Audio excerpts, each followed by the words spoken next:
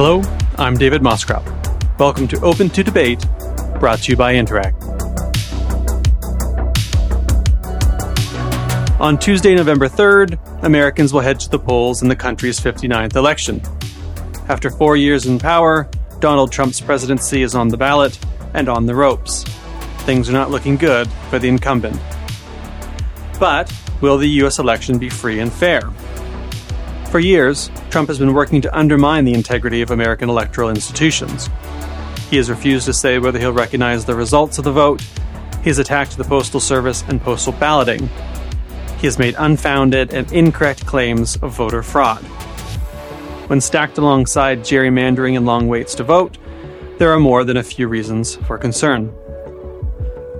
My guest on this episode of Open to Debate is Adam Gopnik, staff writer with The New Yorker and author of 1000 Small Sanities, The Moral Adventure of Liberalism.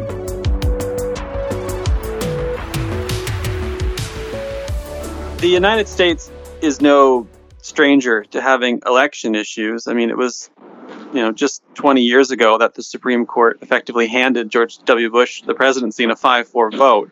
Gerrymandering's nothing new. Long lines are nothing new, but there's something different about 2020. I mean, what's changed in the last 20 years that we look at this election and we're particularly concerned?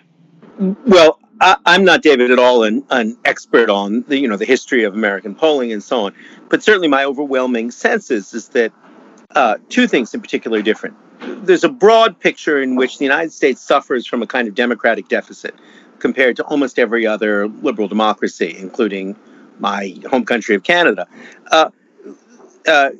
Chris Rock has a funny thing about why do we hold elections on Tuesday? We don't do anything on Tuesday. And that's symptomatic. And it's true. You don't have a dance on Tuesday. You don't go out and date on Tuesday.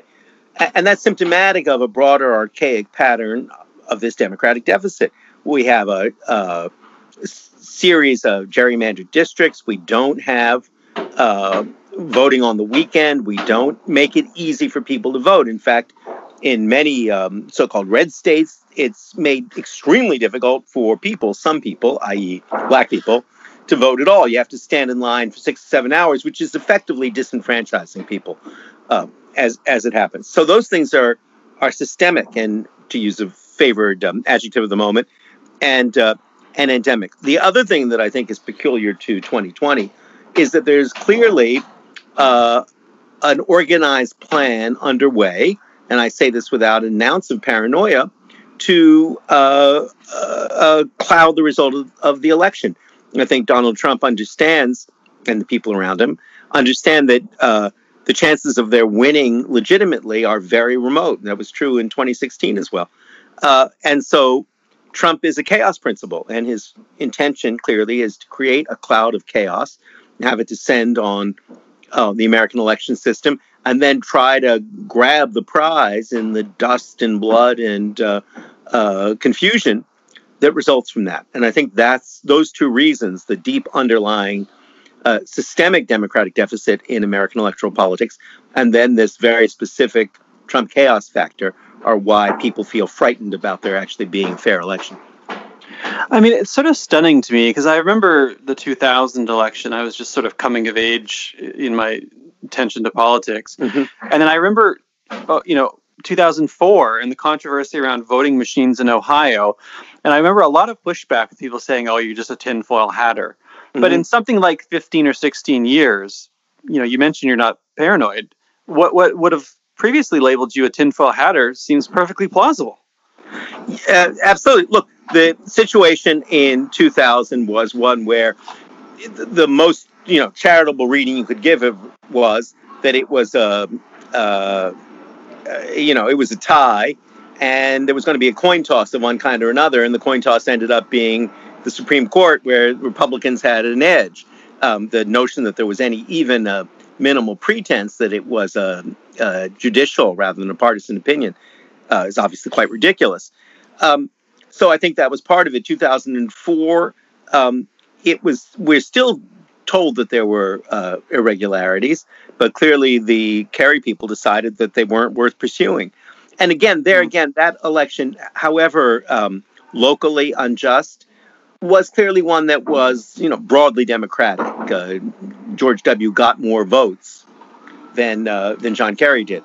2016 was this different story. We're still, and this is part of that broader underlying Democratic deficit, which, by the way, Pete Buttigieg, who I got on to early and enthusiastically, partly because I have a class interest in short, overeducated, hyperarticulate people doing well in the world, but also he really is a remarkably lucid and an intelligent guy. That was central to Buttigieg's whole program, was curing this Democratic deficit, both in terms of gerrymandering, but also in terms of the Supreme Court, which he was talking about a year ago, and the Senate, all of those institutions, the Electoral College, that disable American democracy so badly. But 2016, what I was about to say is, Americans are inculcated with the idea that, there's the popular vote, and then there's the electoral vote, the Electoral College, as though the popular vote is somehow a shoddy, second-rate, simulacral vote. It's the only vote there is, and the reality is Hillary Clinton won by millions of votes, in fact. And then we had this archaic 18th century slavery-invented system take the place. Now, to be sure, there are always some democratic deficits in every electoral system you have, as you know. Liberals won in Canada with fewer votes, not many fewer votes, but with fewer votes than the Tories had. I think there's a difference, though, between a system that tries to balance into districts, the intense concentration of conservative voting in Alberta, say, or liberal voting in Quebec once upon a time when I was a kid. And then that's something other than a system where you have to win, if you're on one side, by 5 or 6 percentage points in order to have a shot to win it all. That is profoundly anti-democratic. And, that is stacked against the broader efforts to undermine votes in particular areas that you referenced earlier. And yet, in 2019, in your book, 1,000 Small Sanities, which I recommend, you wrote that the U.S. is facing a moment of extreme national emergency. And that was in 2019. Right. We're staring into 2021. Going into November, are you worried that it tips over into violence? I'm watching Trump assembling citizens to monitor the election results. I'm watching the plot to kidnap the governor of Michigan play out, right? If I'm watching Trump's refusal to say that he'll accept the results. Looking at that, is the concern now, okay, it's not just about, whether or not you can tip a few states. It's whether or not you can win by so many that you can forestall violence. Yes, and I think that's a really unfortunate thing. So many people are saying, well, Biden needs to win by a landslide. Think about what that implies. Yeah. If he doesn't win by so overwhelming a margin that Trump has no alternative except to accept it, that's not the way a democracy is supposed to function. And it's one more sign of how profoundly Trump has already undermined the premises of democracy in America. One of the favorite right-wing arguments, you hear it from, what's his name, Ralph Stouthart in the New York Times, or from Neil Ferguson, the conservative historian, is to kind of poo-poo Trump's toxicity and to say, oh, well, he's such an oaf and he's so boorish and he's so inefficient that even if he's trying to undermine democracy, he can't succeed at doing it. But the very conversation we're having right now, David, suggests just how much he's already undermined democracy. You shouldn't have to win by a landslide in order to win an election. That shows how slanted, how tilted, how profoundly intimidated the entire system has already been by the presence of a would-be autocrat. So, that's not a conversation you would be having if Mitt Romney, to give him credit, were on the other side. It will only count as a victory if you win so big that I can't pretend anything else happened. Or Richard Nixon, for that matter. Richard Nixon was the pet noir of American liberals historically. But when Richard Nixon lost a very close and disputed election to John Kennedy in 1960, he accepted the result. He accepted it somewhat glumly, but he accepted it. Now, there's an argument that there was skullduggery in that election in Illinois on Kennedy's behalf, but there was also skullduggery other places on Nixon's behalf. It was an earlier period. Nonetheless, a commitment to the institutions of constitutionalism is essential to democracy functioning at all, American democracy. And it's quite clear that that commitment is totally sundered now on the Republican side. I mean, it's interesting that you mentioned the argument advanced by some on the right that, Trump's just an incompetent bore. I mean, so is Mussolini. I mean, it doesn't stop you from being right? You're not supposed to use this name at all, and partly for good reasons and partly for bad ones. But Hitler was not a terribly efficient governor. Hitler slept through most of the day and showed up late. There is no association between that's a myth of the efficient autocrat, but there is no association between efficiency and skill and authoritarian politics. Very much the opposite. Authoritarianism is the politics of the easy. So I think that's one of the scary things that Trump has done. I'm generally indignant at that whole absurd argument that Trump is somehow harmless because he's an idiot. He's already done enormous harm, and in some respects irreparable harm, because we will never get back to the assumption that elections are decided by arguments among the persuadable, however much that served as a necessary fiction in the Platonic sense. Nonetheless, it was an important one, and it clearly is no longer alive, and I don't know that it can be brought back alive. We are on the brink, David. I mean, you can write a positive scenario, that is that Biden or Trump win by conventional measures, and undeniably so, and the rest of it.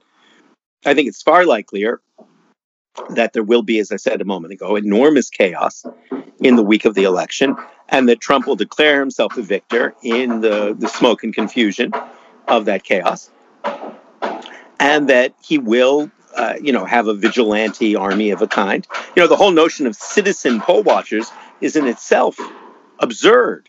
There are no citizen poll watchers. It's illegal to watch other people vote with the intention of intimidating them. And obviously, armed poll watchers are vigilantes, they're terrorists of another kind. So the very way in which Trump pushes the outer edge of the acceptable, and the degree to which the media and other people are effectively intimidated by it. They're not effectively intimidated by it, David, in the sense that the New York Times says, oh, well, I guess that's acceptable.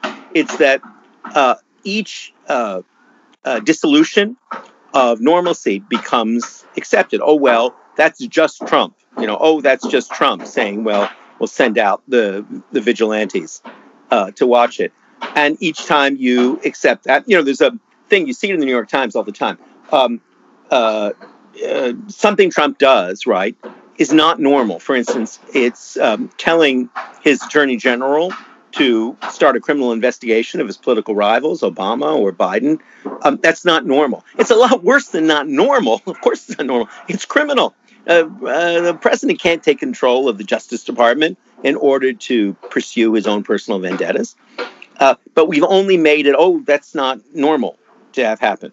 So one of the ways in which tyrants and would-be tyrants work is exactly by shaving down our accepted barriers, and bit by bit we come to take them on. We come to feel that they're one part of the acceptable, because to say the opposite, that they're completely unacceptable, that they are truly criminal, would mean, as press people, it would mean escaping from the pretense of objectivity.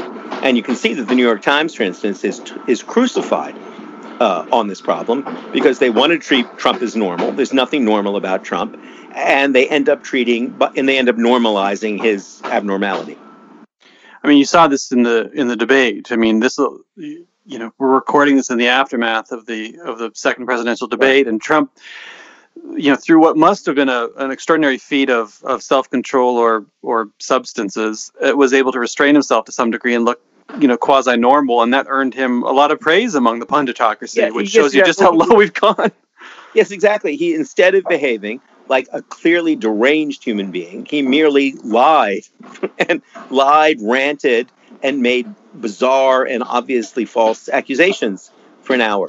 his behavior being merely that of a demagogue instead of that of a deranged demagogue shows that he was presidential. Exactly. That's what I mean exactly by constantly renegotiating the line of acceptability.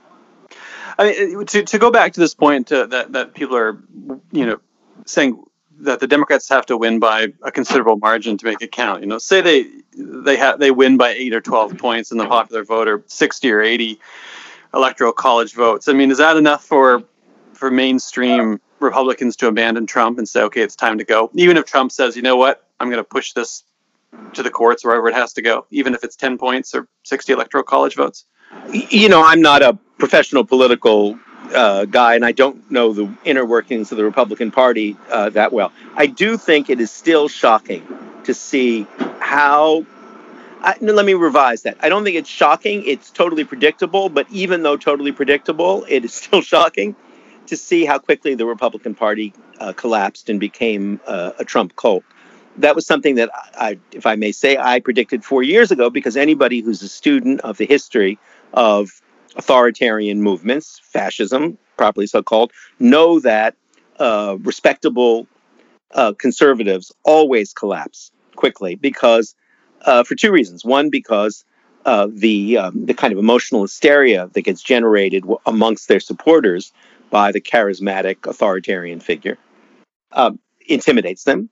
And the other reason is, and Anne Applebaum, the fine historian of left totalitarianism, wrote a very good piece. It was in the Atlantic, I'm afraid, rather than in the New Yorker, but nonetheless, a very good piece not long ago about the logic and psychology of collaboration, with Trump's conservative supporters very much in mind. And she looked at communist collaboration in East Germany, and at I don't remember if she actually looked at collaborators in occupied France, but that's a subject I know something about, and it's one that people have used occasionally, talking about Vichy cons.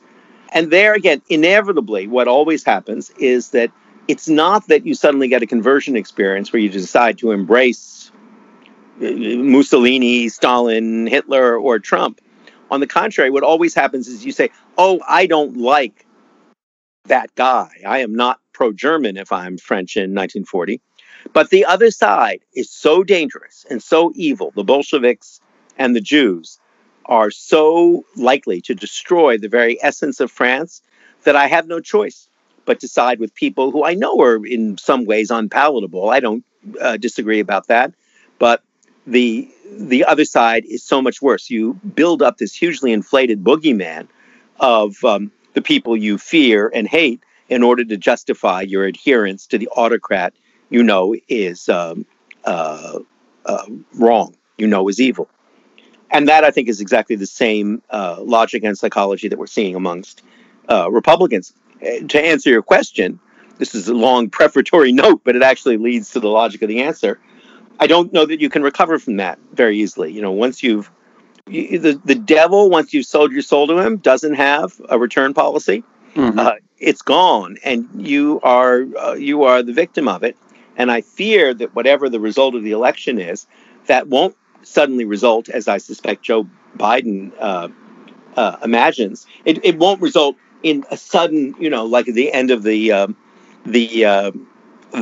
parable of the prodigal son in the Bible. I will arise and go back to my father's house. I will return to the politics of George Bush Sr. and Mitt Romney. Instead, I suspect that it will just drive them further down that same road, and it may take another face, but the essentially hysterical and authoritarian politics will continue. Well, you anticipated my next question, which was going to be, what do the Democrats do to try to restore something like normalcy? I think part of the problem is that the seeds of this discontent have been sown a long time ago, right? Insofar as the growth of toxic identitarian partisanship go way back. It seems to me that it was just waiting for someone to come along and reap that. And I don't know how you reset if the sort of toxic polarization is so deeply inset into the population. Is there anything the Democrats can do if they win to try to roll that back? Or do they have to play by the same rules as the Republican, and then you get a race to the bottom? Well, let me try and give you an optimistic view and then give you a realistic view. Fair. I'll give you the optimistic view first. The optimistic view is to say, look, it was not that long ago, it was a mere 4 years ago, that Barack Obama was president of the United States. Now, we can criticize Obama in lots of ways, and there's a case to be made that the experience of Obama in power was one more of disappointment and disillusion for many people and so on. But however one criticizes Obama on the particulars or on the atmospherics, Obama was a model liberal democratic leader. He was elected beyond all question by a popular mandate, which was then renewed. He occupied his office not only with enormous dignity, but with a clear sense of what's the right word, of statesmanship. Never, to a fault, never vilified the other side. Wouldn't even tell the world that the Russians were working on Trump's behalf for fear that it would seem, if he didn't have bipartisan support, for fear that it would seem too partisan. He was in every respect a utterly normal leader in a liberal democratic country. And that was a mere 4 years ago. And Trumpism was a kind of black mass, reversed mirror parody of that. But it didn't have to happen that way. You know, if Obama could have run for a third term, he would have won a third term. He didn't have Hillary Clinton's deficits. This is all by way of saying that there's nothing inexorable, nothing fated, nothing written about the history of a country. The same country that supported Barack Obama for 8 years has not supported, but certainly has been sufficiently subject to Donald Trump, and certainly a large part of the population has supported Trump in that same time. So there's no reason to think that it can't swing around again. There's nothing, there's no plot in history that has to go or end one way or another. So that's the optimistic view, that it snaps back, having snapped in two different directions. The realistic view of it, I fear, is that that you can't go back after you've been here. That once people talk a lot about norms, and I've always been unhappy when people talk about norms, the norms of democracy that Trump breaks, because that would be his self-description. It makes the norms sound as though they're ornamental curlicues on the surface of things, and Trump has the character, the originality to break through them. You know, the image I always use for that, I think, misleadingly benign view of Trump is Rodney Dangerfield in Caddyshack. Do you remember that old comedy from the 80s? And Rodney Dangerfield is brash and coarse, but he's sort of he's sort of admirable because he's farting all over the pieties of the Ted Knight character, right? Of all those stuffy, waspy guys. And that's the way people who excuse Trump excuse him. But these are not the norms of a golf club that Trump is violating. We only call them the norms because they're the unspoken premises of a liberal democracy. And they're not spelled out. They're normative in that sense rather than being official, exactly because no one ever thought that anyone would question them. It's like saying, I'll have to see the result before I accept it. That's not a norm in a democracy. That's a premise of a democracy that nobody insists on because nobody can imagine anything other. The same thing is true about saying, my opponent is criminal, and I wish what's wrong with my attorney general that he doesn't investigate. That's not a norm, that the president doesn't demand criminal investigations of his opponents. It's a premise. You can't have a liberal democracy if that were going on. That's definitive. That's definitional of an autocracy, of Idi Amin's regime. So you don't spell it out, not because it's merely normative, it's merely cosmetic, but because it's so foundational that nobody ever thought to spell it out, because you wouldn't even imagine that the system could survive if someone were violating that premise. And that, I think, once you take an axe to those foundations, it's very hard to rebuild the house. Are journalists playing into Trump's hands when they ask him about this? You know, I was thinking about this during the vice presidential debate, and the moderator asked Mike Pence whether or not Trump would respect the results, and he wouldn't really say. He sort of danced around the question. But I saw lots of pushback, people saying that don't even ask that question. You know, it shouldn't even be asked. But I'm a little torn on that as to whether or not it should be put to the president or the vice president in the first place. Do you think it's playing into their hands, just even? Sure. Well, look, it's part of a broader syndrome, which I was talking about before, which you see in Now, for me to call it the mainstream media, I guess this is a bit hypocritical. I'm on the outer, genuinely liberal edge of the mainstream media. Yes, I think that it is exactly part of the syndrome we've been describing, or I've been attempting to describe. When you ask that question, it means there are two possible answers to it, right? You say, "Will you accept the results?" Question mark. It means you can say no, right? It's like if I ask one of my kids, "Are you going to be home by midnight?" Don't think so is one of the results that you're thereby legitimizing, right? So in that sense, I think it's the trick is that the conventions, if you like, the norms of journalism insist on two-sidedness, right? So if you say to a politician, "Will you accept the results of the election?" and the politician says, "I'll have to see what the result is," the right answer is, are you out of your mind? Do you realize that what you just said is a criminal assault on the premises of our democracy? But a journalist won't say that, right? Because that's not within the acceptable lexicon of things journalists say. The headline on pretty much every issue of the New York Times for the past 4 years should be "Trump lies again," but they can't say that. So as a consequence, the liar has an enormous advantage on the anyone who's honest. I mean, we see the same asymmetry with Biden and any one of 20 scandals that Donald Trump has engaged in would have been career ending, would have been presidency ending if any other president had taken part in it. If Bill Clinton's lawyer had paid $100,000 in hush money to a porn star and then gone to jail for it, although Clinton had authorized the payment, Bill Clinton would not have survived for 3 days. Not just the Republicans, but the New York Times and the Democratic Party would have been demanding his resignation, and they would have gotten it. We don't even remember that scandal anymore. That's gone. That was 2 years ago. So in that way, the offender, and this is a classic pattern. If you read Tim Snyder's very good book about tyranny, or Steve Greenblatt's book about the portrait of the tyrant in Shakespeare, that's always the way that autocrats and tyrants insinuate themselves into power. They do so much more than anyone can imagine that you end up responding to, as I said before, to the outer edge of their criminality. The best portrait of that I know is in Shakespeare's Richard III, right? Nobody can quite believe that Richard is doing the things that he's doing. And everyone in sequence says, "Well, I can control him. I have a relationship with Richard," and then he kills the next person.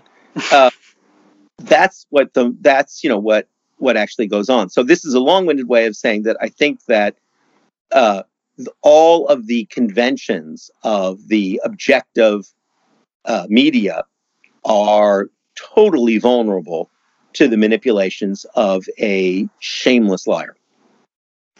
I mean, or maybe I can put it another way, not just a shameless liar, of a genuine sociopath, someone who has no shame about lying, but also no capacity for compunction about his own cruelty, which is Richard III, and is also some part of Trump.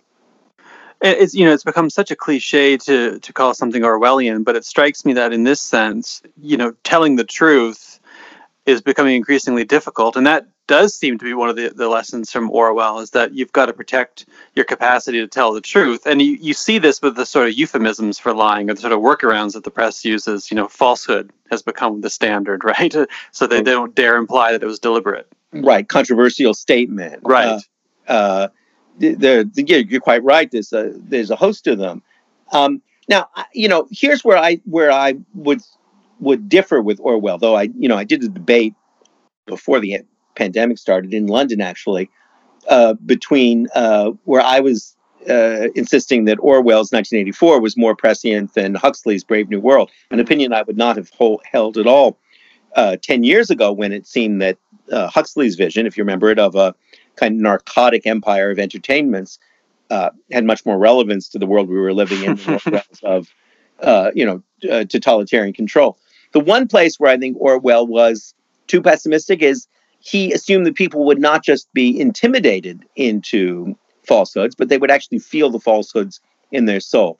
And that is something that I'm bound to say I don't think has happened. If there's a bright light in the midst of this very dark time, the one that surprises me is how many non-political, if you like, untrained, not hyper-educated people have been capable of speaking out sharply. What's her name? The swimsuit model, Teigen. What's her first name? I'm blocking her first name. Chrissy. Chrissy Teigen. Yeah. Sorry. Chrissy Teigen has been more shrewdly outspoken than Chuck Schumer about Trump and his falsehoods. I think many are intimidated in the actual press, but I don't think many people are actually fooled. Or if you choose to be fooled, it's because you've chosen it. I mean, Teen Vogue has become a force, right? I mean, they do better than the Times in a lot of ways. They tell it like it is. They tell it like it is. A Teen Vogue is that, it's the people's Vogue. It's, Vogue for the masses. Yeah, I think that's true. So I worry less. I think the one place where Orwell was wrong was in attributing superpowers psychologically to totalitarian and authoritarian states. The one thing we did learn from the experience of Nazi Germany and of the Soviet Union and Maoist China and so on is that no one was fooled. They were frightened. People were frightened, and they were frightened by the millions because of what the state could do to them. But they, as a rule, were not fooled. The X factor in this seems to be, partisan identity, though, is that, I think you're absolutely right. Except for those sort of diehard Republicans who are just primed and motivated to believe whatever and to excuse it. Yeah, totally. That's true. Again, I'm not a political scientist and I'm only an amateur student of such things. But it is striking that it's seemingly the biggest divide. I don't know if this is true in Canada, but it certainly seems to be true in the United States and in Britain. The biggest divide these days is rural and urban, right? That's more powerfully than youth and age, more powerfully than anything else. There are two countries within one country in the United States, and one is a rural country and one is an urban country. And they have an almost absolute divide in the way that they see the world. By the way, if I may add, David, this will probably, I dare say, will come out afterwards, but of all the crazy things that get said that, go flying by before anyone has a chance to refute them, this idea that New York City has become a ghost town, that people have, is one that I am here to tell you is not just a little bit false, but is the direct reverse of the truth. I go take my bike. I bike around the length of Central Park from 110th Street to 59th Street every day, and I have never seen the park this crowded. That's partly because people aren't going to the gym, but it's not because people have left New York. I just walked 40 blocks from East 88th Street to East 70th Street, further east. And if you did not know, only the masks that people were virtuously wearing would give you any clue that it wasn't a normal New York Friday.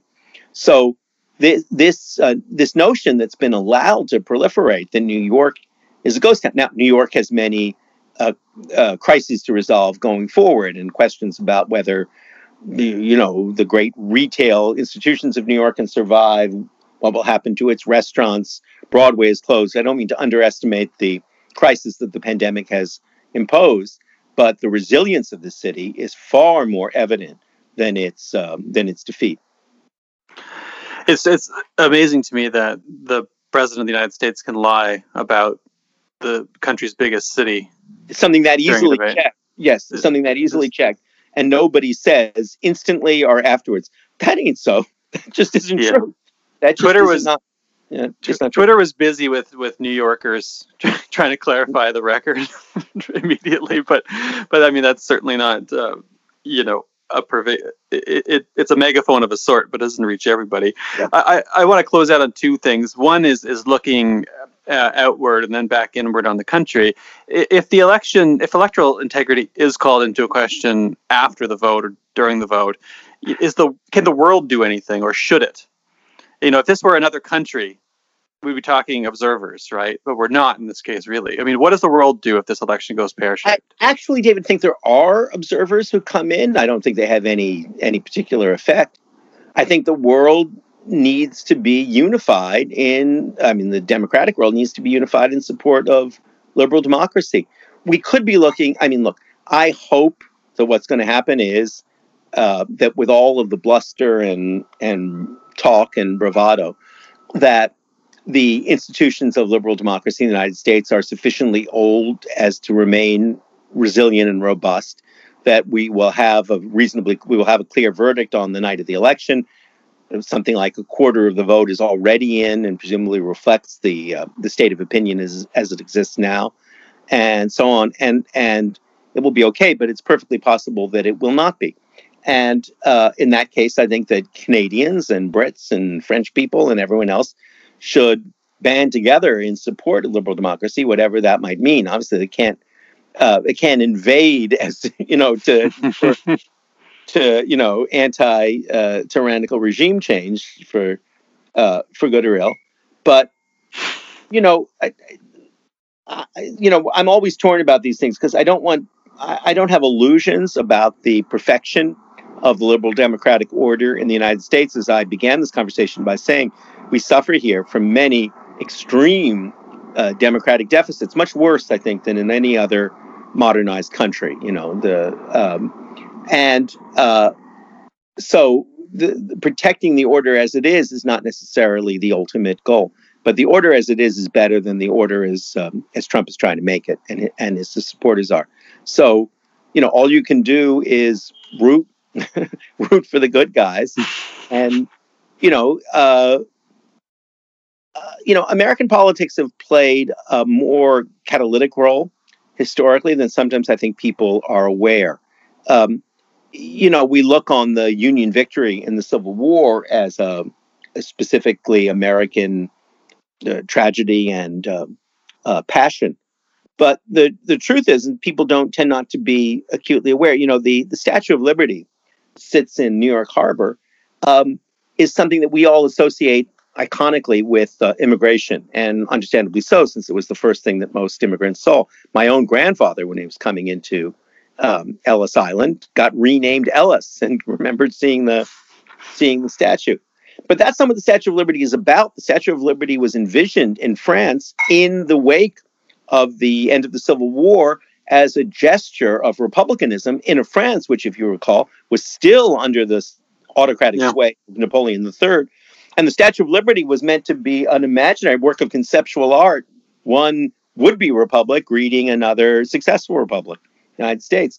And even things like the enfranchisement laws in Britain that came through in the late 1860s were a response to the triumph, however limited and inequitable and the rest of it, of the liberal democratic order in the United States. So no man is an island and no country is alone. And, that was the theme of my book, if there was one, Thousand Small Sanities, was and is that the liberal democratic order, with all of its frailties, faults, and injustices, is still, and I say this pugnaciously but confidently, the best governmental order that poor mankind has ever seen, poor humankind has ever experienced, and that for all its successes, it remains incredibly fragile. And we are in the midst of one of those moments of maximum fragility. Well, I want to close on that question as we sort of approach time. My critiques of liberalism stem from the point that, liberalism, as C.B. Macpherson said, requires capitalism. They're sort of inextricable. And my critiques of capitalism is such that it sort of undermines liberal democracy by fostering inequality. And liberalism also sort of excludes a lot of participatory institutions. But I do think the sort of the framework of liberalism, the rights-based framework, is ultimately pretty encouraging, at least in its idealized state. But I wonder what the decline of U.S. electoral integrity and the decline of U.S. liberalism says about the model of liberal democracy itself, both in the country and perhaps abroad. Well, let me first dispute your three claims there, though. That would we could. I think one of the, and it's something I try and write about in the book. one of the realities of history of the 20th century is that it turned out that the liberal democratic order was only very provisionally tied to capitalism, narrowly defined. You recall that Hayek in the 1940s wrote that famous and still famous on the conservative side book, The Road to Serfdom. And the road to serfdom was the Labour Party coming to power in the United Kingdom, right? That would annihilate freedom. Well, the Labour Party came to power. It nationalized coal, the railroads, countless industries, and civil liberties, and the liberal democratic order, the parliamentary order, survived and flourished. That notion that the two things were inextricably linked, whether it was being the Hayekian right or by the Marxist left, turned out to be false. There's enormous room for economic intervention, for economic models of all kinds, which leave what I think of as the essential liberal democratic order, that is the decision to resolve political disputes nonviolently through persuasion and election rather than through violence. It leaves it completely intact. So I dispute, first of all, that first claim. And secondly, and this is again, I'm raising this because it's so much part of the book I tried to write. The idea that liberalism is the enemy of community, the idea that liberalism only can imagine human beings as alienated, autonomous individual agents, I think is completely false to the actual history of liberalism as the great liberal thinkers have imagined it. An idea of community, of complicity, but above all, of being free to make your own community, not simply being limited to the inherited communities of clan and church, is, I think, as much part of liberalism as the idea of individual rights, vital though that is. Having made those two provisos, let me then give you the pessimistic account that, as I said, look, the liberal order, liberal democracy, is an incredibly fragile flower. Its roots are very deep. Amartya Sen has shown how many of the fundamental values of coexistence, the construction of the kind of civic capital that allows social coexistence to happen, how you can find them in so many countries and cultures. But as I've said elsewhere, though the roots are very deep, the fruits are very fragile and are always under assault, And one of the reasons why the great heroes of liberalism, like John Stuart Mill and Harriet Taylor and Albert Camus, always are marked by having enormous circles under their eyes, is because to hold the liberal faith is to be under constant assault from both sides, from the authoritarian tendencies of the right and from the totalitarian temptations of the left. And that is a struggle that will never be resolved and it will never end. And there will be moments, as right now in the United States, where we find ourselves in a life and death struggle with the authoritarian tendencies of the right. And that may be succeeded by one in which liberal habits of toleration and pluralism go to the mat with the totalitarian temptations of the left. It's perfectly plausible that will happen in turn. So what I suppose I would say as a note of moderated and cautious optimism is I don't see any moment in modern history in which the things that I value about the liberal order, the things I just mentioned, the practice of tolerance, of belief in broad political and social pluralism, the emphasis on the ongoing liberation of humankinds and practices, I don't see a single moment when that was a kind of complacent bulwark culture that merely, counted its compliments for granted. On the contrary, the history of modernity, as I see it, is a history of the birth and rebirth, the articulation and renewal of the idea of an open and plural society, and its constant assault by the temptation of closed and tribal societies. That's the history that we've lived through, and that is the history that will never end. I'm so tempted to end on that note because it's such a resounding call to resistance, but I'm just sort of compelled to point out that Sartre had some serious bags under his eyes too. Yes. So the existentialist communists, maybe it was existentialism and not political. They put the bags under his eyes. Well, he tried to mask the bags under his eyes by keeping his eyelids propped open and pretending that communism was the utopian version of the future. I'm not being facetious. It's funny you mentioned Sartre because I just have his book, The Words, Les Mots, open on my desk as we speak. And that was exactly Sartre's answer to the perpetual crisis of modernity was to turn your eyes to the utopian communist future. It got to be impossible even for him. Yeah, that's true. And post-68 to believe in it. And why I love Camus, and maybe this is a good note to end on, is because Camus never suffered from that delusion. He recognized that Sisyphus' struggle to push the boulder up the hill and then watch it fall back again, that was humanity's struggle, and it was never going to end. Sounds like my day on Twitter. Well, let's close on that, and with my extraordinary thanks to you for joining me today. And as always, to Amira Ahmad, to Luke Gilmore, and to Aaron Reynolds, who make this possible, and to everyone at home who's listening and struggling and thinking and continuing to push through this pandemic and sees hopefully a brighter day ahead. So thanks once more to Adam Gopnik for joining me here today. It was a pleasure, David. Really loved talking to you. Pleasure's all mine.